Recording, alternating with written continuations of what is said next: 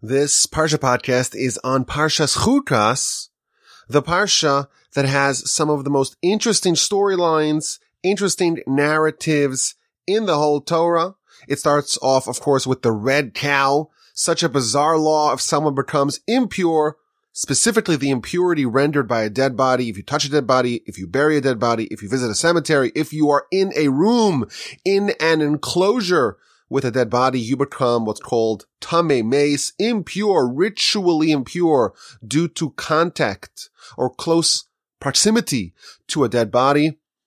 You are impure, and the only way that that can be undone is with this very long, interesting, strange, elaborate process of taking a completely red cow, 100% red. It can have an allowance of one non-red hair, but that's it. If it has two black hairs, it is no longer qualified to be a red cow. You gotta take a red cow and do all kinds of things with it. You gotta slaughter it, and you gotta burn it, you gotta take the ashes and mix them with all kinds of other ingredients, sprinkle it upon the person at various different junctures in the 7 days of purification, and the person who was impure becomes pure. One of the strangest laws in the Torah, the law that we're told is a chok. It is a mitzvah that makes no sense to us, and that is how our Parsha begins. And then, chapter 20, we have this very unusual shift in the timeline. We have this fast forward of 38 years in the future. The storyline of these 40 years in the wilderness are bookended at the beginning of the 40 years, the first year and change, and at the end of the 40 years. And then in our Parsha, we have the seam line. We have the cutoff between the first half and the second half of these 40 years. What happens in the middle, what happened in the middle is a great mystery. And the first event that happens at the end of these 40 years is the death of Miriam. Miriam, of course, is Moshe's older sister. She appeared a few times in the book of Exodus. She appeared also a few weeks ago when she slandered her brother. She spoke Lashon Hara on her brother, and she got saras. And immediately with the death of Miriam, we have the cessation of the well. The Jewish people are in the wilderness. They're in the desert. There are no natural water sources that are easily accessible. And this has been a repeating theme throughout these 40 years, or at least throughout the Torah's telling of the stories and the narratives of what happened over the course of these 40 years, is that they are repeatedly stranded without water. In fact, 3 days after the splitting of the sea and the exultant song at the sea, they end up in Marah, and they've gone 3 days without any water, and the people are so parched and they're gonna die, and they complain to Moshe. And in Marah there was water, but the waters were bitter, and Moshe was shown a stick, and he threw the stick into the water, and the waters sweetened. And then in Rephidim, again, they had no water. This time God told Moshe, take a staff and go hit this particular rock, and the rock will emit water, and that in fact is what happened. Now that rock followed them, rolled with them for the duration of the 40 years. And embedded in this rock was water, enough water to provide water for the whole nation, a nation of millions, including their animals, their cattle, their sheep, their flocks. This well, we discover in our Parsha, is known as the well of Miriam. This miraculous well that was embedded in a stone is the well of Miriam. And when Miriam passed, the well ceased to produce water. And the people come to Moshe and they complain. And again, God tells them, take a stick, take a staff, and go speak to said stone, said rock. Instead of speaking to it, he strikes it not once, but twice. And the waters are resumed. Moshe has restored the well of Miriam, but because he didn't sufficiently sanctify the name of God, he and Aaron were punished that they're not going to enter the land of Israel. And that is told, in fact, in our Parsha. Moshe is condemned to die in the wilderness together with the generation that he brought out of the land of Egypt. He is not going to cross over the Jordan. Joshua will lead the nation into Canaan. And then we have a bunch of encounters with foreign nations. Again, this is at the end of the 40 years. The nation has traversed all across the whole region, and now they're trying to cut through on the east bank of the Jordan, to cut through, to arrive at the Jordan, to eventually cross the Jordan and enter the land of Israel, the land of Canaan. So they have this encounter with the nation of Edom to try to cut through to the Jordan River. They are refused passage, and they turn away. And then we have the death of Aaron and his burial in dramatic fashion. So Miriam died, the oldest of this family, this wonderful family, Miriam, Aaron, Moshe. Miriam died in our Parsha. Moshe and Aaron are condemned to die. Aaron, in fact, also passes in our Parsha, and he is buried in, again, very dramatic fashion. He ascends together with his son and Moshe. Aaron is buried. He's taken by God and he's buried, but not before he dons his son with the special garments, the special vestments of the high priest. He's able to pass over the baton to his son. He is going to be his successor. And after Aaron passes, then we have another cessation. With Miriam's passing, we lost the well of Miriam. With Aaron's passing, we lost the other miracle that was due to Aaron, namely the clouds of glory. And as a result of that, the nation is exposed. If you think about it, they've had like this invisibility cloak surrounding them, enveloping them over the course of these 40 years. And now that has been removed. They are vulnerable and they are attacked by Amalek. Amalek is masquerading as Canaanites. This is the second encounter with the enemy in our Parsha. First was Edom. Now it is Amalek. They're able to triumph over Amalek. But then we have more complaining about the manna. We have the episode of the snakes, where snakes are attacking them. Moshe installs a metal serpent. Whoever's bitten looks at the serpent and is saved. And then we have various wars on the eastern side of the Jordan. The war with the Amorites, the war with Sichon, the war with Og, and the very dramatic and mysterious Song of the Well. So this Parsha, it's loaded with all kinds of interesting themes and ideas. And again, I want to remind you that I am in Canada still. So if you hear some noise in the background, it's because this is not an ideal environment for recording, but that's okay. That's okay. You'll forgive me for that. What I want to do today is I want to share not one big idea, but a battery of ideas, a bunch of ideas on this Parsha to enhance our connection with the Parsha and to maybe learn something interesting along the way.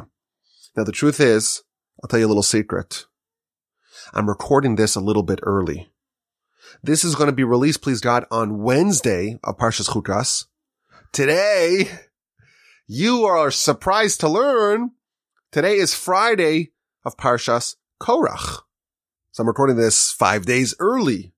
Now, why would I record 5 days early? A couple of days ago, I recorded Parshas Korach, also in Canada. Why am I recording Parshas Chukas a bit early? So here's the reason why. On Sunday, please God, of Parshas Korach, I'm traveling. I'm flying to Israel, and I'm going to be in Israel the whole week next week. And as a result, I decided to record ahead of time. Now, I'll tell you the reason why I'm going. My in-laws, they should live and be well. They have a tradition that they like to bring their grandchildren to Israel for their bar and bat mitzvah. Now, my in-laws, father and mother, were both planning on taking my two eldest boys, Ativ and Yeshua, to Israel. Ativ had his bar mitzvah last year. Yeshua's going to have his bar mitzvah in a few months, so they'll bunch them together. Unfortunately, my mother-in-law was not able to make it. So my father-in-law, like a total champ, took these two boys, Ativ and Yeshua. They've been in Israel the whole week.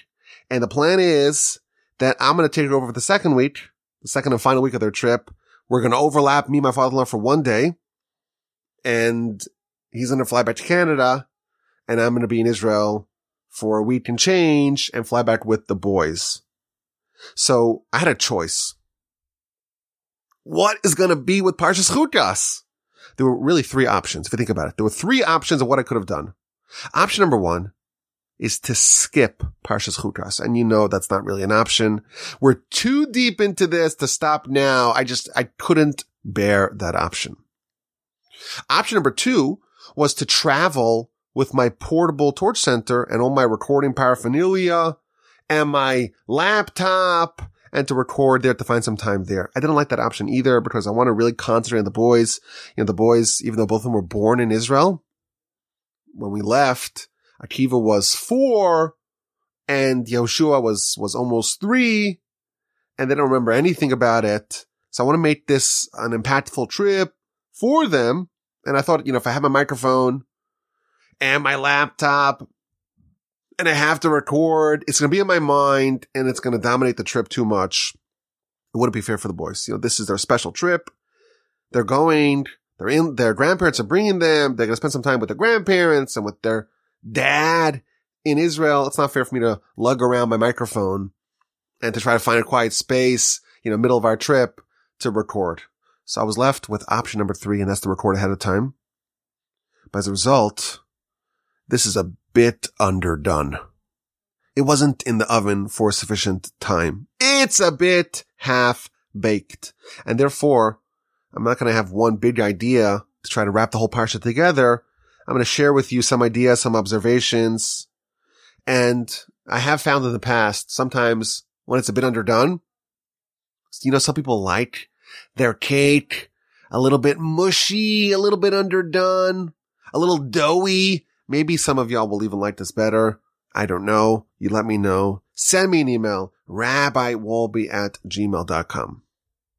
So let's start off with the death of Miriam. In our Parsha, we have really the demise of the three leaders of the Jewish people, the 3 shepherds, as they are known, of the nation. We have Moshe, of course, is the king of the Jewish people. He doesn't die in our Parsha. Moshe's death and eulogy are the final events in the whole Torah. But Moshe is condemned to die in our Parsha. Aaron is condemned to die in our Parsha, and he in fact passes. And Miriam passes as well. These 3 are the 3 leaders of the Jewish people. When the nation had their first war with Amalek in chapter 17 of the book of Exodus, there were 3 people atop the mountain. Moshe. To his right was Aaron. To his left was Hur, who's Miriam's son. So he's like standing in for mom. These are the 3 leaders. These are the 3 horsemen. These are the 3 representatives. If we're going to have a battle against our nemesis, against Amalek, we're going to send our 3 leaders.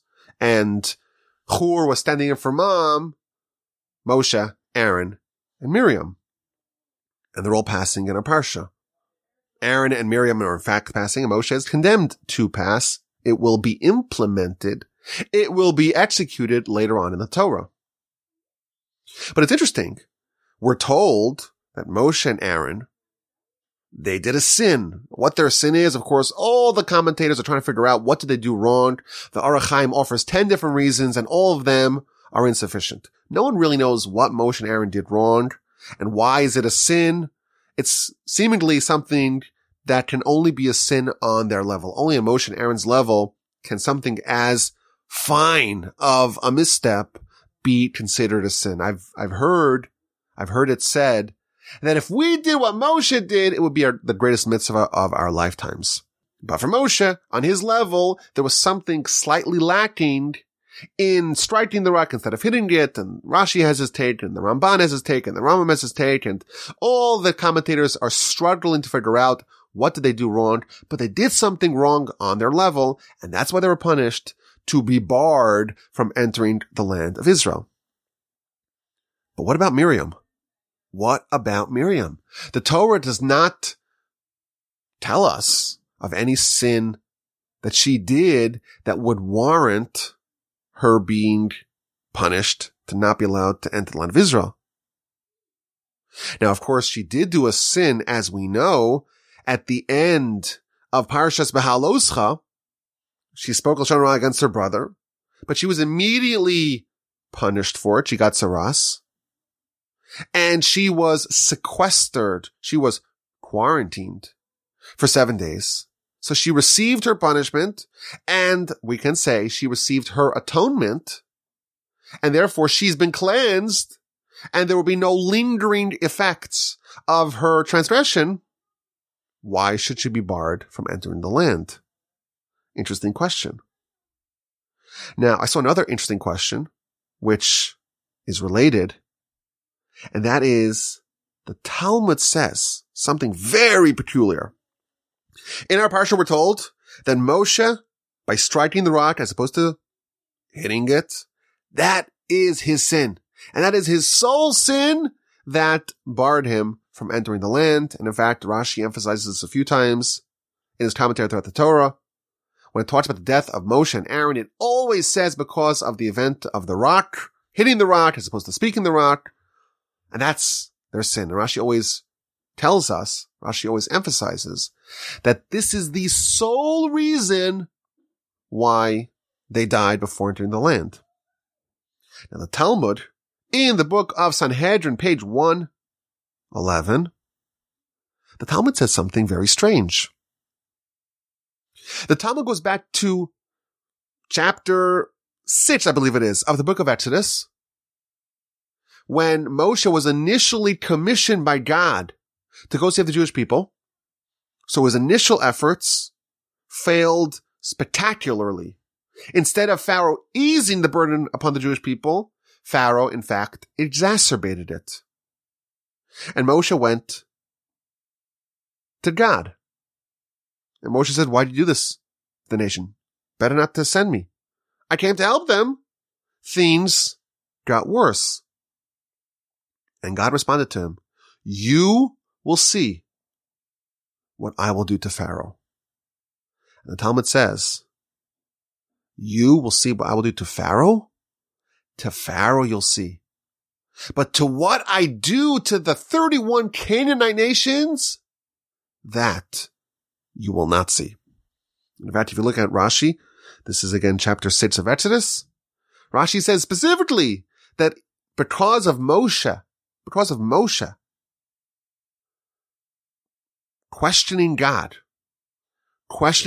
mercy and kindness and benevolence, and telling God that you did wrong to the Jewish people, that's the reason why Moshe did not merit to witness what God is going to do to the Canaanite kings. I will show you what I will do to Pharaoh. Pharaoh specifically. Pharaoh exclusively. You will not see what I will do to the Canaanite nations. So which is it? Why, pray tell, does the Talmud seem to disagree with the explicit verse? The verse says explicitly, in our Parsha, the reason why Moshe did not merit to enter the land is because of the episode of striking the rock. Yet we're told that there's a different reason. There's a different reason why Moshe was disallowed from entering the land. And that has to do with questioning God at the initial stages of the Exodus. Which is it? So we have two questions. One question, why Miriam was barred from entering. There's no sin that we have on record for her. And why Moshe, we're told twice. There's two specific reasons, two mutually exclusive reasons why he was not allowed to enter the land of Israel. So I saw a very clever answer. Very clever. Our sages tell us, this is quoted in the Chafetz Chaim, he quotes it from the Chovos HaLevavos, so these are very reputable sources, that when someone speaks Lashon Hara against another person, there is an exchange of credits and transgressions that occurs. Person A says something negative, Lashon Hara, against person B, there is a transfer. Person A transfers their good deeds to person B, and person B transfers their bad deeds to person A. Not only is speaking Lashon Hara a terrible idea because it's not productive and because it foments dispute and disagreement and disunity, and it's a great violation. It's also one of the worst things you could do because all those mitzvahs that you worked so hard to do can be transferred to your nemesis who you're speaking badly about, and all of their sins can be transferred back to you. So here's the clever answer to answer both questions. Moshe had a very terrible transgression, of course, on his level. When he told God, why did you do bad to this nation? He was complaining. He was failing to see God's big plan. He was failing to trust God that he knows what he's doing. And that was so severe that would have warranted Moshe to witness what happens to Pharaoh, but not what happens to the Canaanite kings. And that was the reason why Moshe was not going to be allowed to enter the land. And then Miriam spoke negatively about him, and there was a transfer. And that sin with its consequences was transferred over to Miriam, and now Miriam has a reason to not enter the land, not because of what she did, but because of what Moshe did, which was transferred to her when she spoke to him. And Moshe was cleansed. Subsequently, in the episode of the striking of the rock, Moshe got a second reason why he would not be allowed to enter the land, and thus Miriam and Moshe and Aaron all have reason, and only one reason, to not enter the land. Really interesting idea. I think it's a clever insight. It's two questions with one answer, but also a nice lesson for us about the importance to not speak Lashon Hara. Now, there's something really interesting that Rashi tells us with the death of Miriam. It comes right after the episode of the red cow. And Rashi asks the question, why are these two stories, or these two narratives, why are they juxtaposed? What is the connection between the red cow cleansing someone from their impurity and the death of Miriam? So Rashi says something very interesting, quoting from the Talmud. Just as the red cow and sacrifices in general, just as they atone, so too the death of the righteous atones. When you have a sacrifice, that cleanses you. When you have a red cow sprinkled upon you, that cleanses you. You know what else cleanses you? The death of the righteous. And therefore there is a natural continuation here. We have one episode of cleansing followed by a second episode of cleansing. We have the red cow followed by the death of Miriam, who was so righteous, her death begot cleansing for the nation. Very interesting and provocative idea that the death of the righteous atones just like sacrifices, just like the red cow. And the question is why? Why would the death of the righteous provide atonement? So the Maharal says something really interesting. He says that when someone does something wrong, there are a variety of ways you could rectify that. You could cleanse it in a few different ways. There's one way to cleanse it by addressing it head on. You did something wrong, you repent, you regret it, you try to fix the blemish. There's a second way that atonement, cleansing, expiation can be gotten. And that is by changing the status or the infrastructure in which you are living, changing the reason why you sinned to begin with. Meaning you don't address the sin itself, but you address the environment that led to such a mistake happening. If you change the environment, and in the new current environment, there wouldn't be such a possibility for such a transgression, that in itself provides atonement. So he says something very obvious. When someone dies, a part of them becomes inoperable. The soul, of course, has more life probably after death because it's no longer constricted by the body. So you are still alive after you die because your soul is still alive. But the body is not alive at all. Now, which part of these two unusual bedfellows, which part of these two contributes to sin? Is it the soul or is it the body?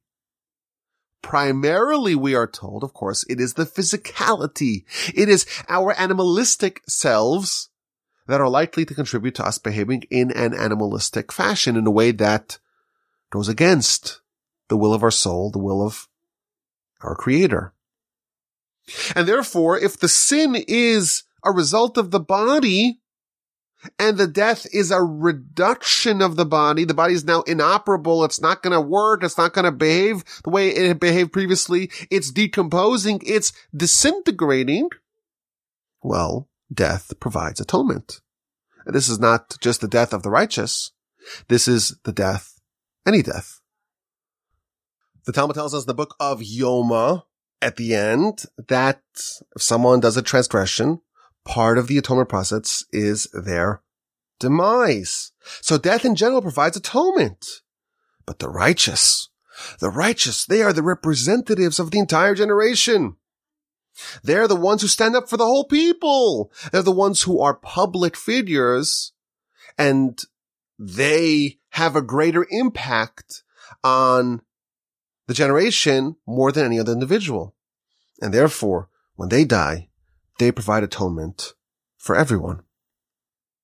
And that's why, says the Maharal, that's why specifically with the red cow of all sacrifices, that's why we're told this juxtaposition of the death of the righteous providing atonement, specifically with the red cow, because part of the process of the red cow is burning it, reducing it to ashes, reducing it to its very basic existence, removing its body and leaving just what's left.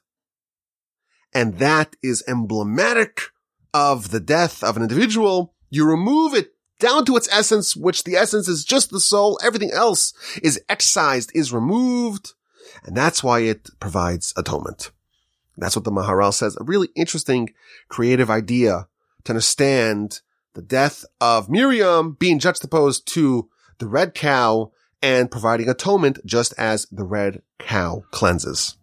I want to add a wrinkle of my own to this idea and to this juxtaposition. So the first principle that he tells us is that atonement comes when the impetus for the sin is gone, then the sin or the result of the sin, the after effects of the sin go with it. But here was my question. The Maharal asks, why is the red heifer of all the sacrifices the one that we're told this idea with? I want to ask a different question. Why specifically with the death of Miriam are we told this idea? It could have been by anyone's death. Abraham. We have a lot of righteous people that have passed. Isaac, Jacob, their spouses, Moshe, Aaron. Why the death of Miriam? Why is that the one that tells us this idea? So here's what I want to suggest. With the death of Miriam, something absolutely foundational and groundbreaking happened. Chapter 20, verse 2. There was no water for the entire congregation to drink. And Rashi tells us, why did this happen specifically with the death of Miriam? Because for 40 years, the nation was provided water from the well of Miriam, and when she passed, the well went with her. And if you look at Rashi's words, Rashi implies that they did not know, in year 5, in year 7, in year 22, they did not know why they had the water, in whose merit they had the water. Only when she passed, and immediately the well from the rock dried up. Only then did they discover that up to that point, it was due to Miriam. And in fact, the Talmud tells us that there were 3 benefactors. We had Moshe, Aaron, and Miriam. And each one of them gave us a gift. Miriam gave us the well. Aaron gave us the clouds of glory, and Moshe gave us the manna. And when Miriam died, the well stopped. And when Aaron died, the clouds of glory stopped. And when Moshe died, the manna stopped as well. So we had this amazing miracle, and it was all in the merit of Miriam. And no one knew it. And then, when they're all parched, again, Miriam dies, you hear Miriam dies, suddenly you see this wellspring that was providing a ton of water for the whole nation is now dry. It's a totally dry rock. they realized something groundbreaking. They recognized the power of a righteous person. Due to one person's righteousness, an entire nation of millions of people was given water for decades. Well, how much water were they given? So I did some basic, crude math. I told you this was a bit half-baked. I Googled, well, how much water does a person need every day? So it's something to the tune of 3 liters of water a day. Well, if there are 365 days a year, it's about 1,100 liters of water a year.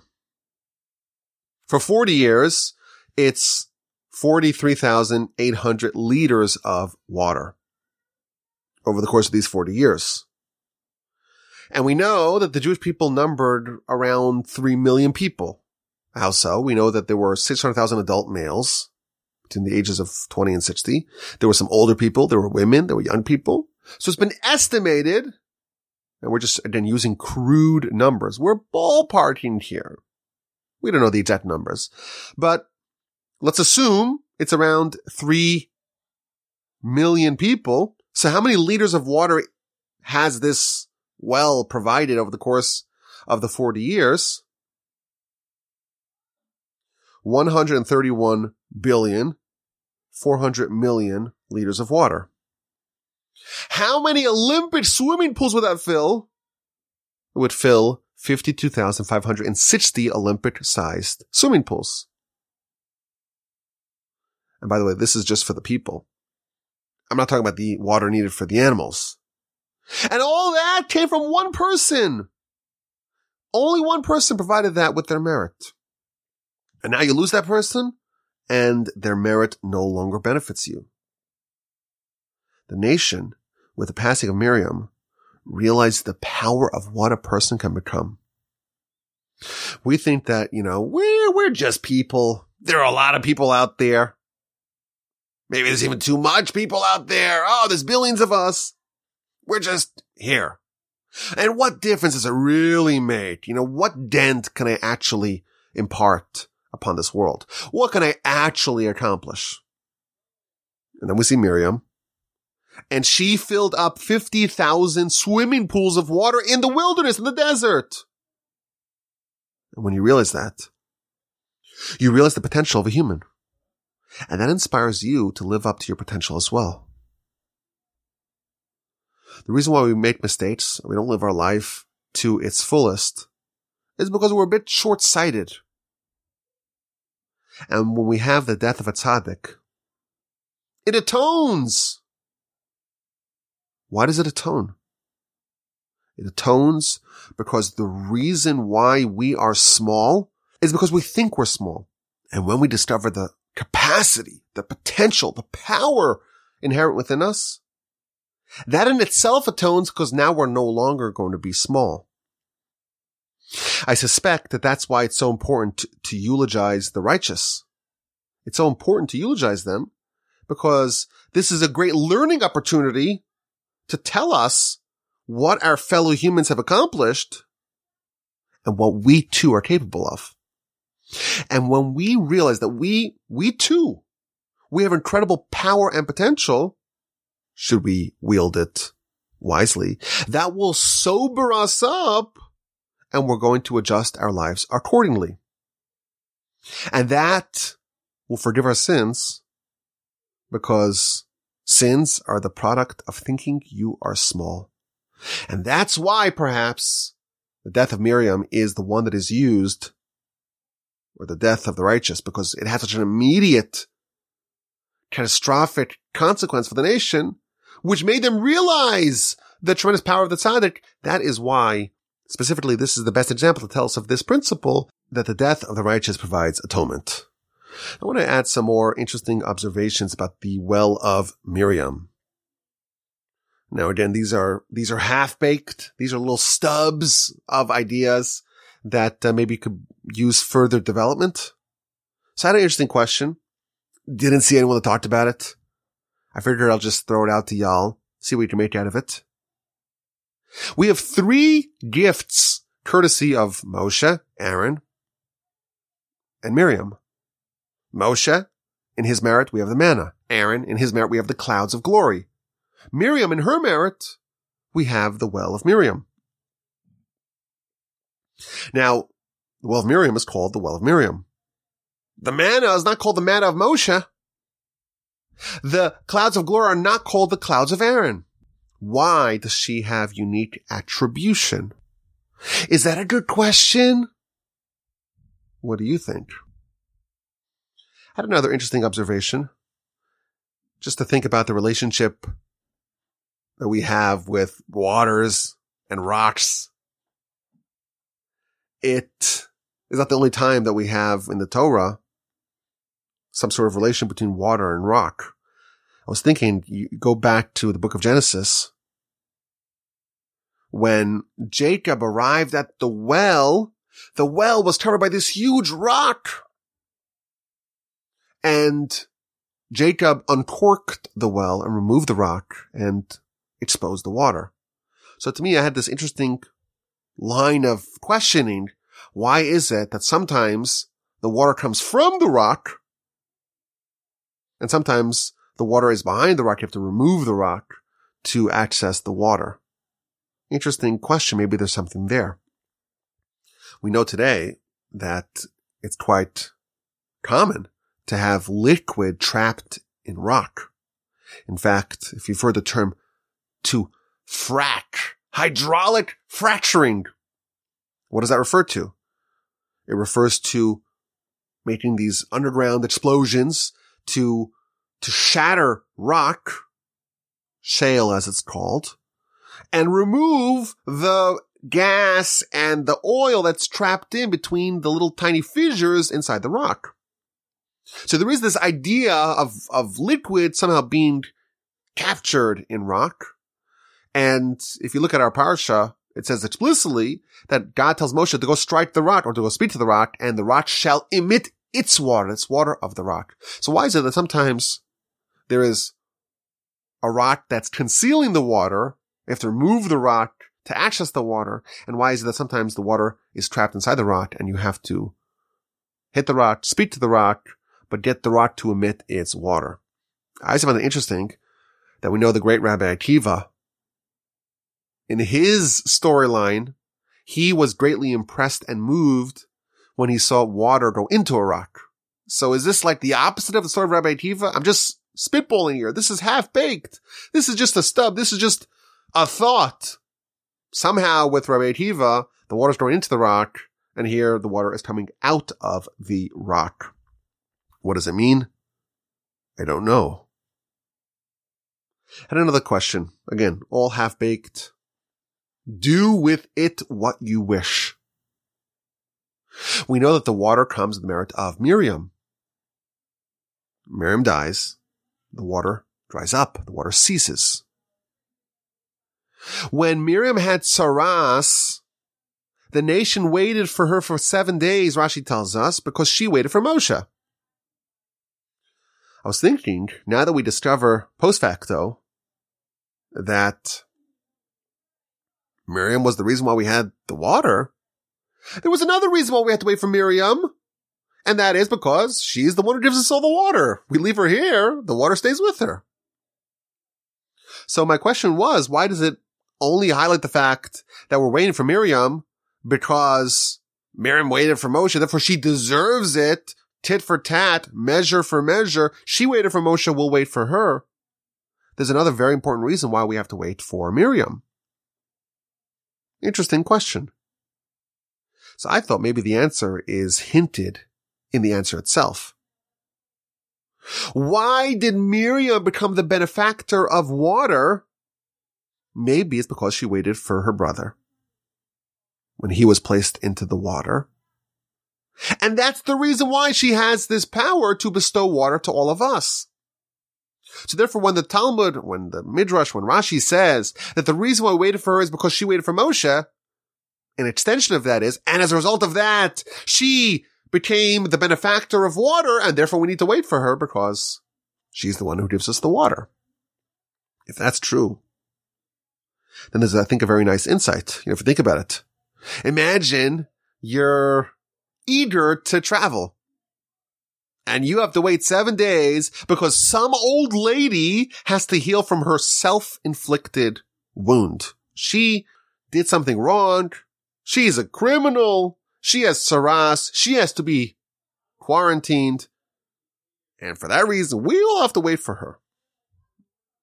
You may say, well, why should I wait for her? She caused this for herself. Why do the whole nation sit around, wait for her for some sinner? I would imagine that frustration, that inconvenience would be very hard to bear. But many years later, we discover that the only way that we had water was only because of her. So maybe the lesson, or one of the lessons is that you may think that something happens to you in your life and that's an inconvenience and that's going to make your life worse. But if you knew the whole picture, who knows, maybe that inconvenience was so necessary and vital for you as water is for the parched throats. I had another question again. Half-baked, do with it what you wish. To me, it's interesting. The nation in the wilderness, in the desert, they lacked both food and water. And the Almighty made amazing miracles for both of them. We have, the well of Miriam, the water emanating from a rock, and we have the manna from heaven. These are two very different miracles. The manna, it's a totally new food.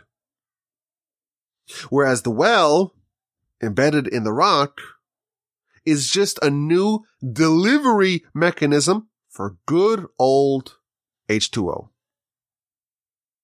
So my question was, again, just a stub, throwing it out there.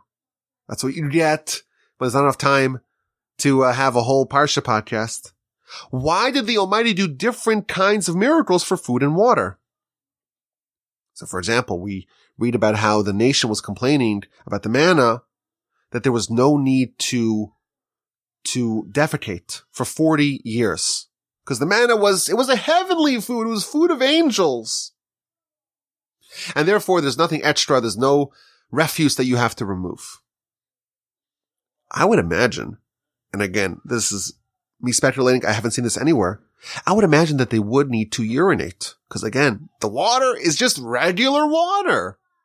Is that right? It's just regular water coming in a new and unusual miraculous fashion. So why would the Almighty do such different miracles? The manna that comes from Moshe is not just a new delivery mechanism, parachuting food from heaven. It's a new kind of food to begin with. Whereas the miracle of Miriam is the same water that we know. It's just delivered in a miraculous fashion. I also found it interesting that the nation complains many times about the manna. There's no time that they complain about the water. Again, half-baked, do with it what you wish. Let's get to this week's exquisite insight, or maybe next week's exquisite insight. The week that you're listening to its exquisite insight, and that talks about the death of Aaron. The death of Aaron, we read in our Parsha chapter 20, verse 23. Talks about the death of Aaron, but it makes no mention of the date of Aaron's passing. But later on in the book of Numbers, we do get a date. In chapter 33, verse 38, the verse says that it was in the 40th year after the Exodus, in the 5th month, on the first day of the month. So when is the 5th month? So we know in the Torah, the counting of the months starts with the month of Nisan, which is the month of the Exodus. So Nisan is 1, Iyar is 2, Sivan is 3, Tammuz, the month that we are currently in, is 4, and the month of Av is month number 5. So Aaron died on the first day of the month of Av. Now, of course, we know the month of Av is a sad month. The 9th day of Av, that's the saddest day of the Jewish calendar. The first 9th of Av was the episode of The Spies. but it's also the date that the first and the second temples were both destroyed.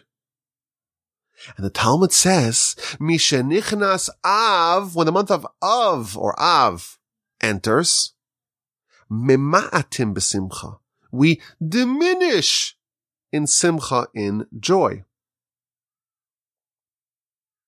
So the first day of Av, we minimize simcha, we minimize joy, which again we know now is the same day as the date of Aaron's passing.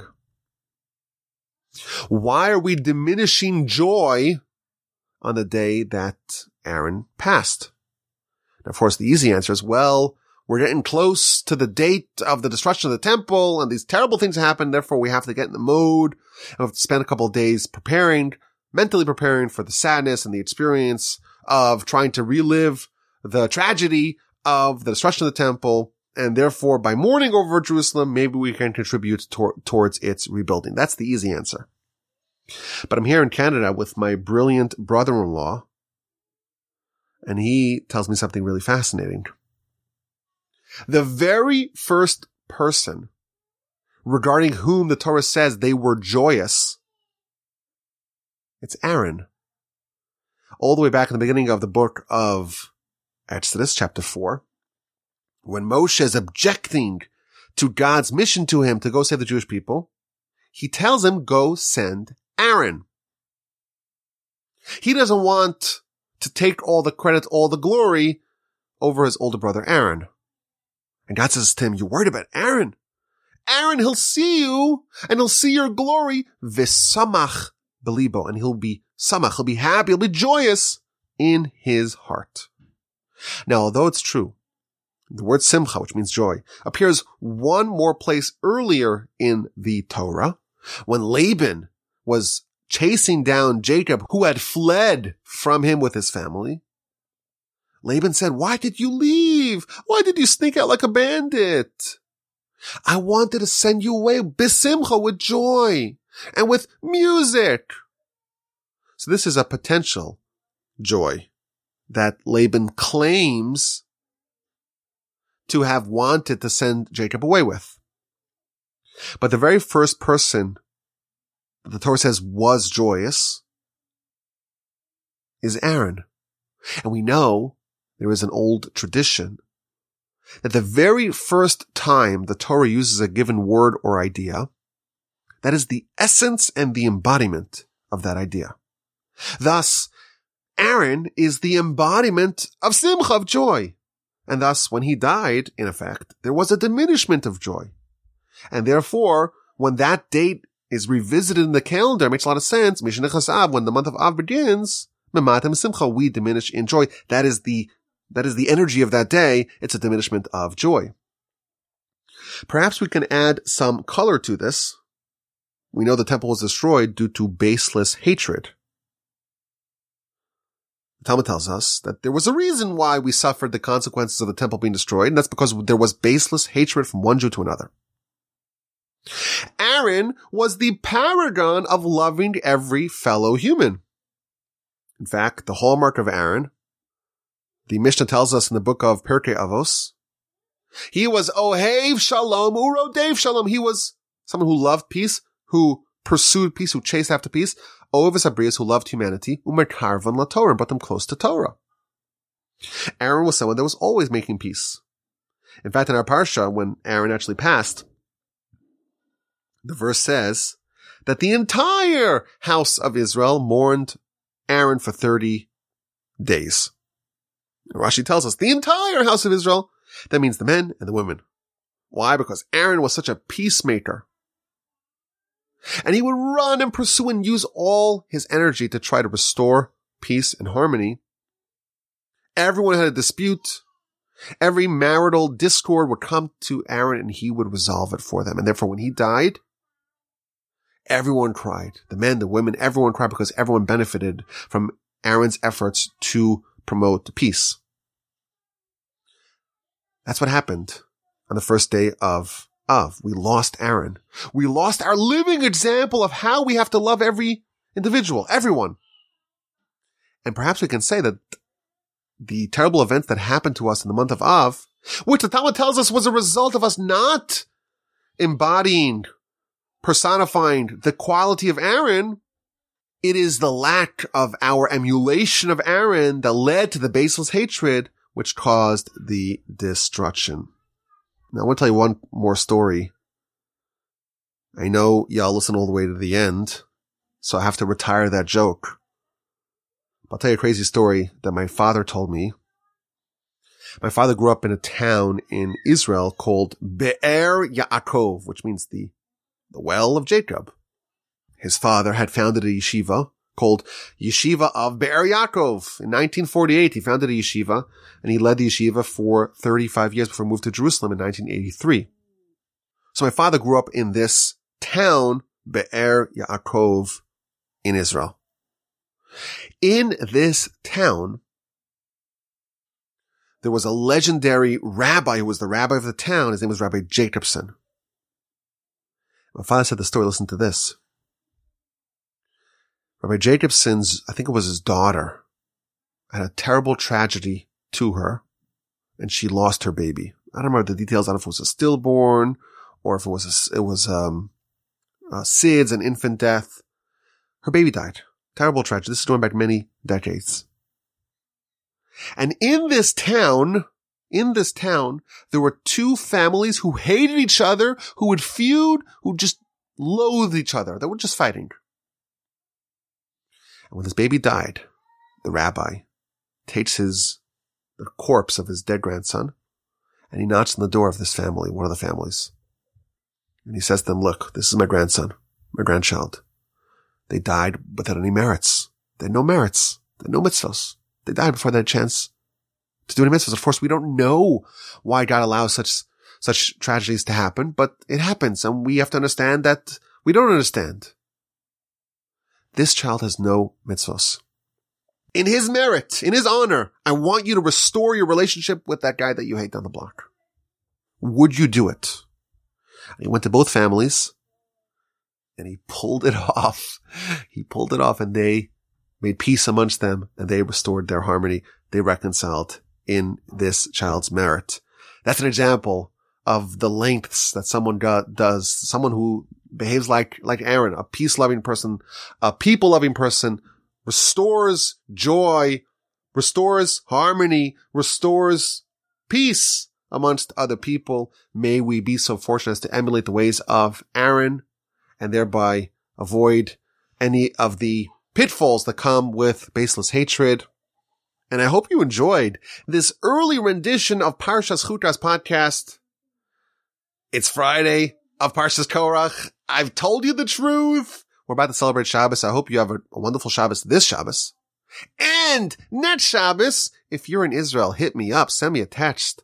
I have a very busy schedule, but hopefully I can find some time to meet some of y'all who are in Israel. Send me an email, rabbiwolbe@gmail.com. And please, God, I'll talk to you, I guess, not next week. In 2 weeks on the Parsha podcast, but when you hear this, it'll be next week. Regardless, you take care. Send me an email, rabbiwolbe@gmail.com.